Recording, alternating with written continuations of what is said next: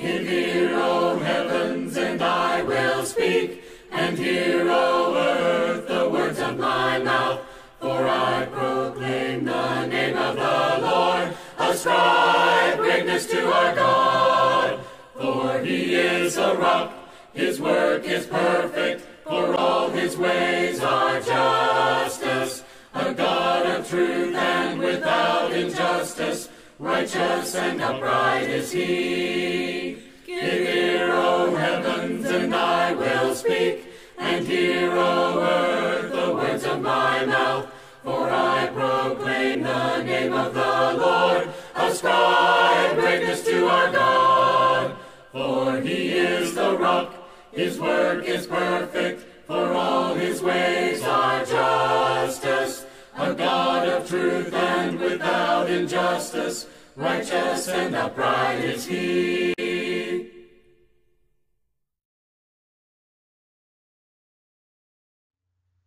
When I say the word temple, what comes to your mind? You know, for many of us, we might think about some temple on the other side of the world.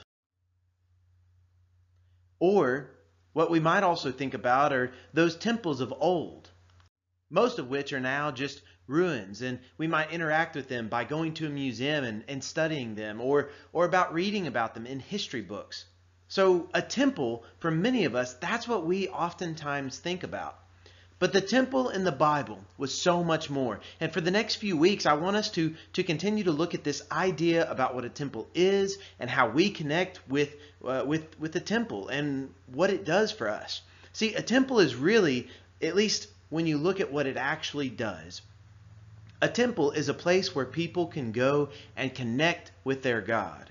It's a place, another way of putting it is, a place where heaven and earth can meet. You know, that's God's space and our space. They come together in the place of a temple. And really, for the next few weeks, I want us to kind of start off with this verse right here. It's going to be this temple series theme verse. It comes to us from 1 Kings chapter 8, verse 27. In 1 Kings 8:27, this is when Solomon is dedicating his temple to God. This is what he says. But will God really dwell on earth? The heavens, even the highest heaven, cannot contain you. How much less this temple I have built? Now, many times when we think of a temple, we think of those physical structures. And I'm not saying that that's wrong, but what I'm saying is, if that's what we start off with, then we're already kind of on a weird foot to begin with. Because notice this middle part of this verse right here. He says, the heavens, even the highest heaven, cannot contain you.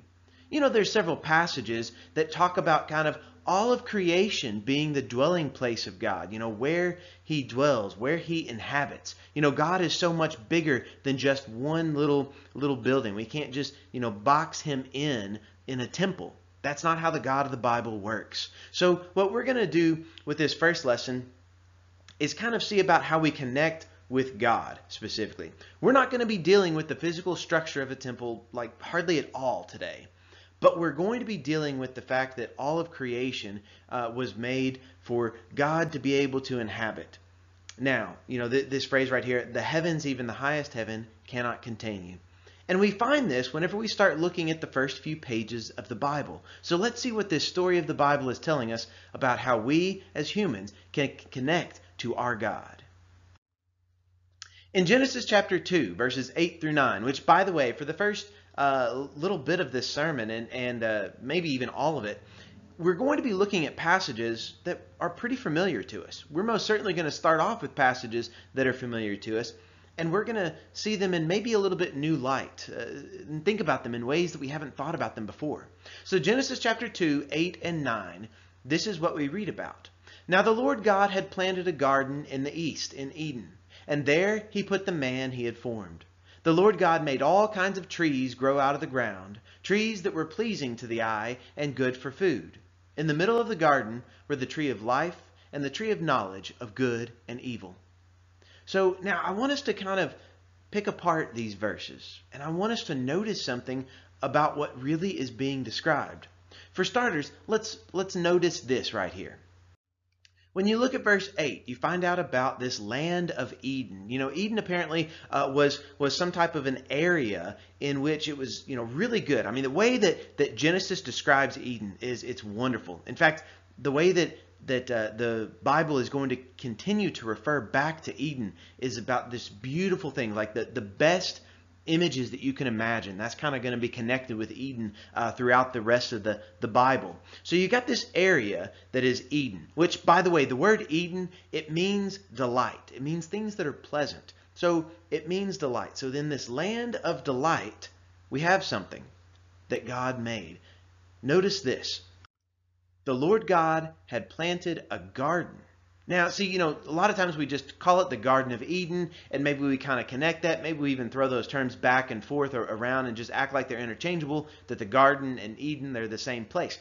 They're actually not, though. What we find out is that the garden was placed in Eden. So, it's kind of a smaller area, and we just kind of attribute that Eden would be this beautiful place and everything is just wonderful. But there is something special about this garden that God planted. And we also find out, right here that this is where he places man. There's something big that's going to be taking place right here. Because as we continue to kind of see what happens is the Lord God has this wonderful relationship with mankind. He's able to walk and to talk with them.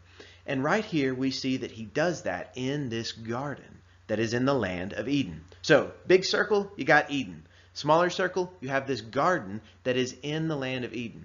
Now, gardens throughout ancient times, and even today, let's face it, are really thought of as this wonderful place. It's just kind of a place where we can sort of get away and just kind of enjoy those things. At least for those of us who like gardens. Let's face it, not everybody is exactly like that. But what we see with the garden, as you trace it throughout the pages of the Bible, is you see it's connected to this other word. In fact, in the Greek, whenever they were translating this garden, they connected it with words that are related to paradise. So whenever we think about paradise, it makes sense. We oftentimes, maybe even if you think about the word paradise, you might think of a garden-like atmosphere in which it is paradise. Everything is going great. That's what we see that God is making. Eden, the garden, but then there's something in the middle of this garden. Notice verse 9. It says that in the middle of the garden were the tree of life and the tree of knowledge of good and evil. So, once again, we see the big space is Eden. Within this big space of Eden, there is a garden. Within this garden, in the middle of the garden, there is this tree of life. There's this choice that they have in which they can go to life. Mankind was given this choice to be able to cling to life and to be able to live, apparently with God forever. Now, this other tree is also talked about being in the middle of the garden. And that's kind of interesting because I don't know how much we really think about that and talk about that. But, quite likely, I'm going to maybe fast forward just a little bit here. Quite likely, when they were eating from that tree of knowledge of good and evil, they could see the tree of life. I mean, it seems like if both of them are in the middle of the garden, you have these two options. You have the option that can lead to life, and you have this other option that we find out it can lead to death. This knowledge of good and evil. Those are the ways that God laid out for them, even in this Garden of Eden. So, we have in this land of delight, there is a paradise. Within this paradise, there is life. This is the way God set it up. And I want you to kind of remember this layout, because this layout is going to show up in future kind of weeks as we look at what a temple is about. And even the structure of a temple. We'll go back to the same type of structure about the Eden, the garden, and then this tree of life itself. But there's still more about this story that I want us to gather. And I want us to see what God does with all of these things here. So in verse 10, this is another image that we need to kind of group in. And maybe this isn't the best place for it, but this is where I've chosen to kind of put it in because it's right after what we were just looking at. So in Genesis 2, verse 10, we find out that a river watering the garden flowed from Eden. And from there it was separated into 4 headwaters. Now, we don't usually kind of read too much about this, talk too much about this, this water that's flowing and everything. But now this passage right here, because you have this water that is flowing and how it separates, and everything about the structure of it, it kind of implies, just go with me if you will for a little bit, it implies that this garden and Eden itself is kind of up on a mountain top. Now to us, that probably doesn't mean a whole lot, except we find it showing up several times in the scriptures. We find out that people go up on high places or mountaintops in order to worship God.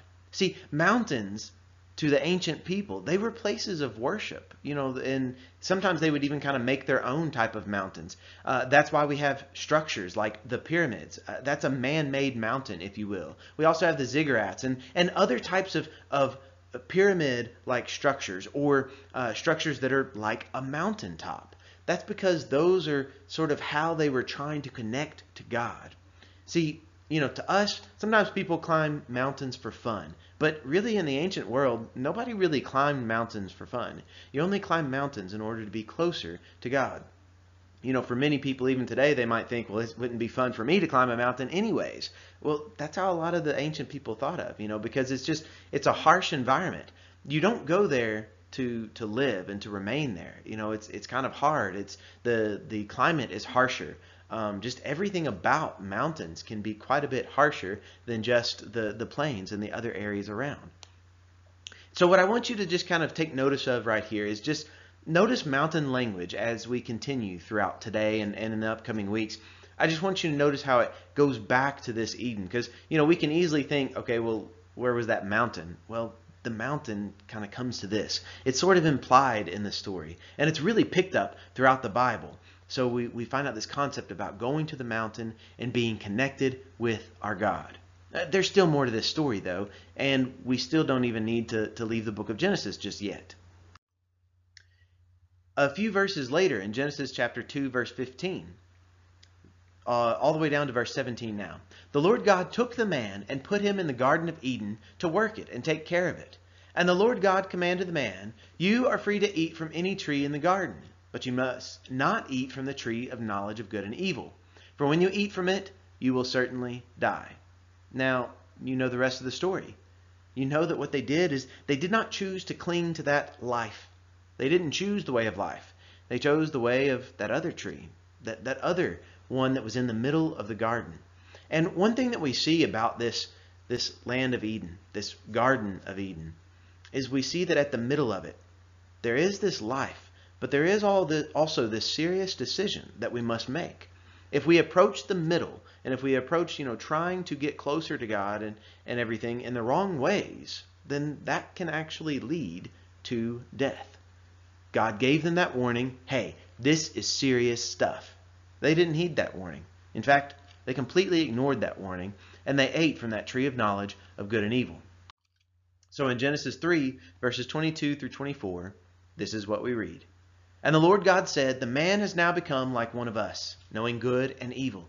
He must not be allowed to reach out his hand and take also from the tree of life and eat and live forever." So the Lord God banished him from the Garden of Eden to work the ground from which he had been taken. After he drove the man out, he placed on the east side of the Garden of Eden cherubim and a flaming sword flashing back and forth to guard the way to the tree of life. You notice what happens here. Everything is just going bad. They have been banished from this Garden of Eden. They've been banished from the whole area.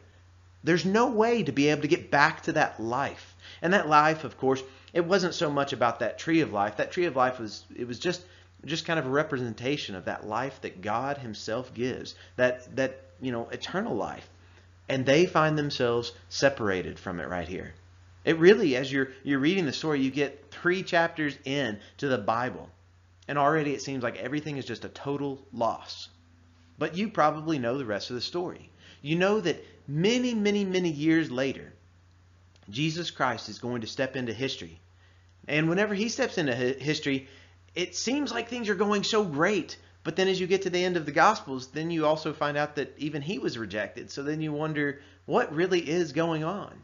Among this rejection, and among all of it seeming like everything is just a total loss, when we look at Jesus Christ as he was hanging on the cross, I want you to pay attention to one of the things that he says right there.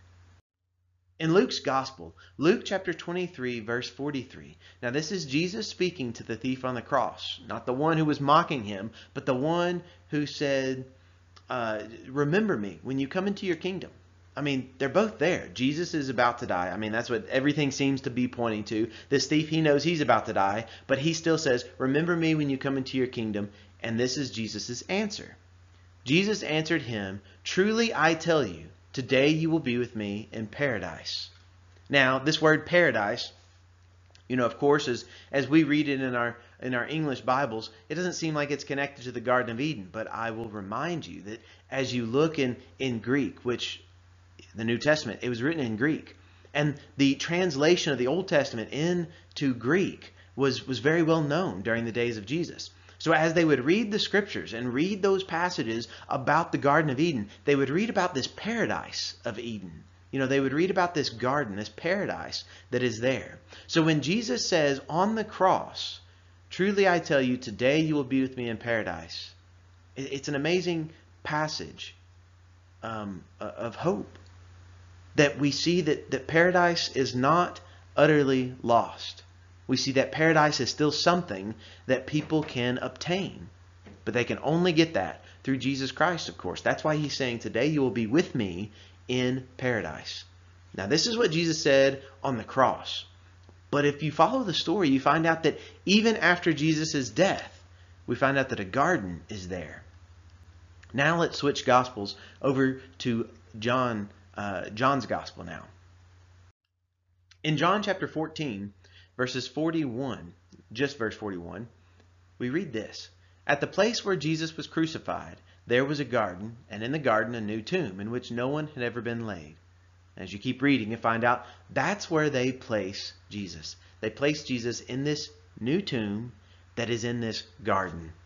Now, this garden is connected, of course, to the Garden of Eden. We see that both of these are kind of famous gardens that have to do with, the original life at the very beginning. But now this one has to do with this new life that can come through Jesus Christ.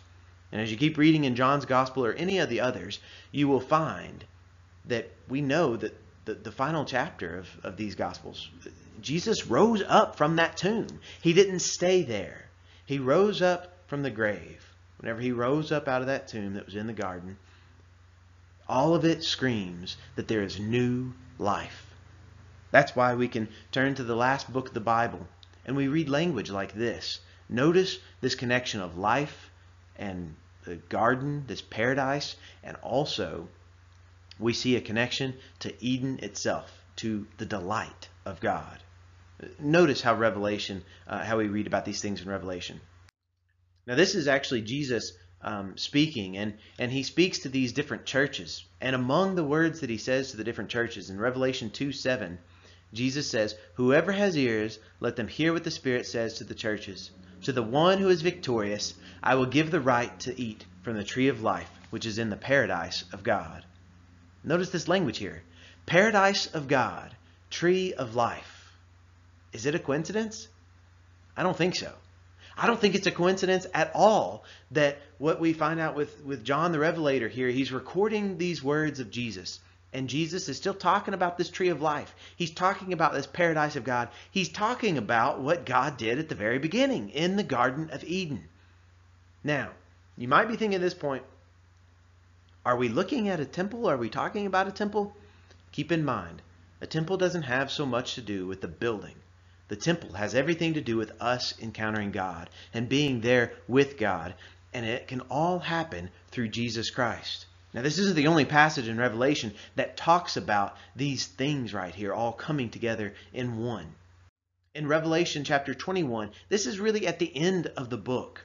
We find out that of course, we're skipping a lot of history to get to this point, but at the end of the book, we find out kind of the last few chapters of this story that God is telling us. In Revelation 21, verses 3 and 4, John says, "And I heard a loud voice from the throne saying, 'Look, God's dwelling place is now among the people, and he will dwell with them. They will be his people, and God himself will be with them and be their God. He will wipe every tear from their eyes. There will be no more death or mourning or crying or pain, for the old order of things has passed away.'" Do you notice this wonderful statement of hope?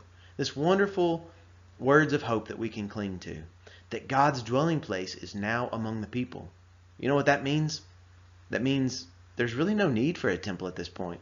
The original temple didn't have anything to do with the building. It had everything to do with being right there in the midst of God.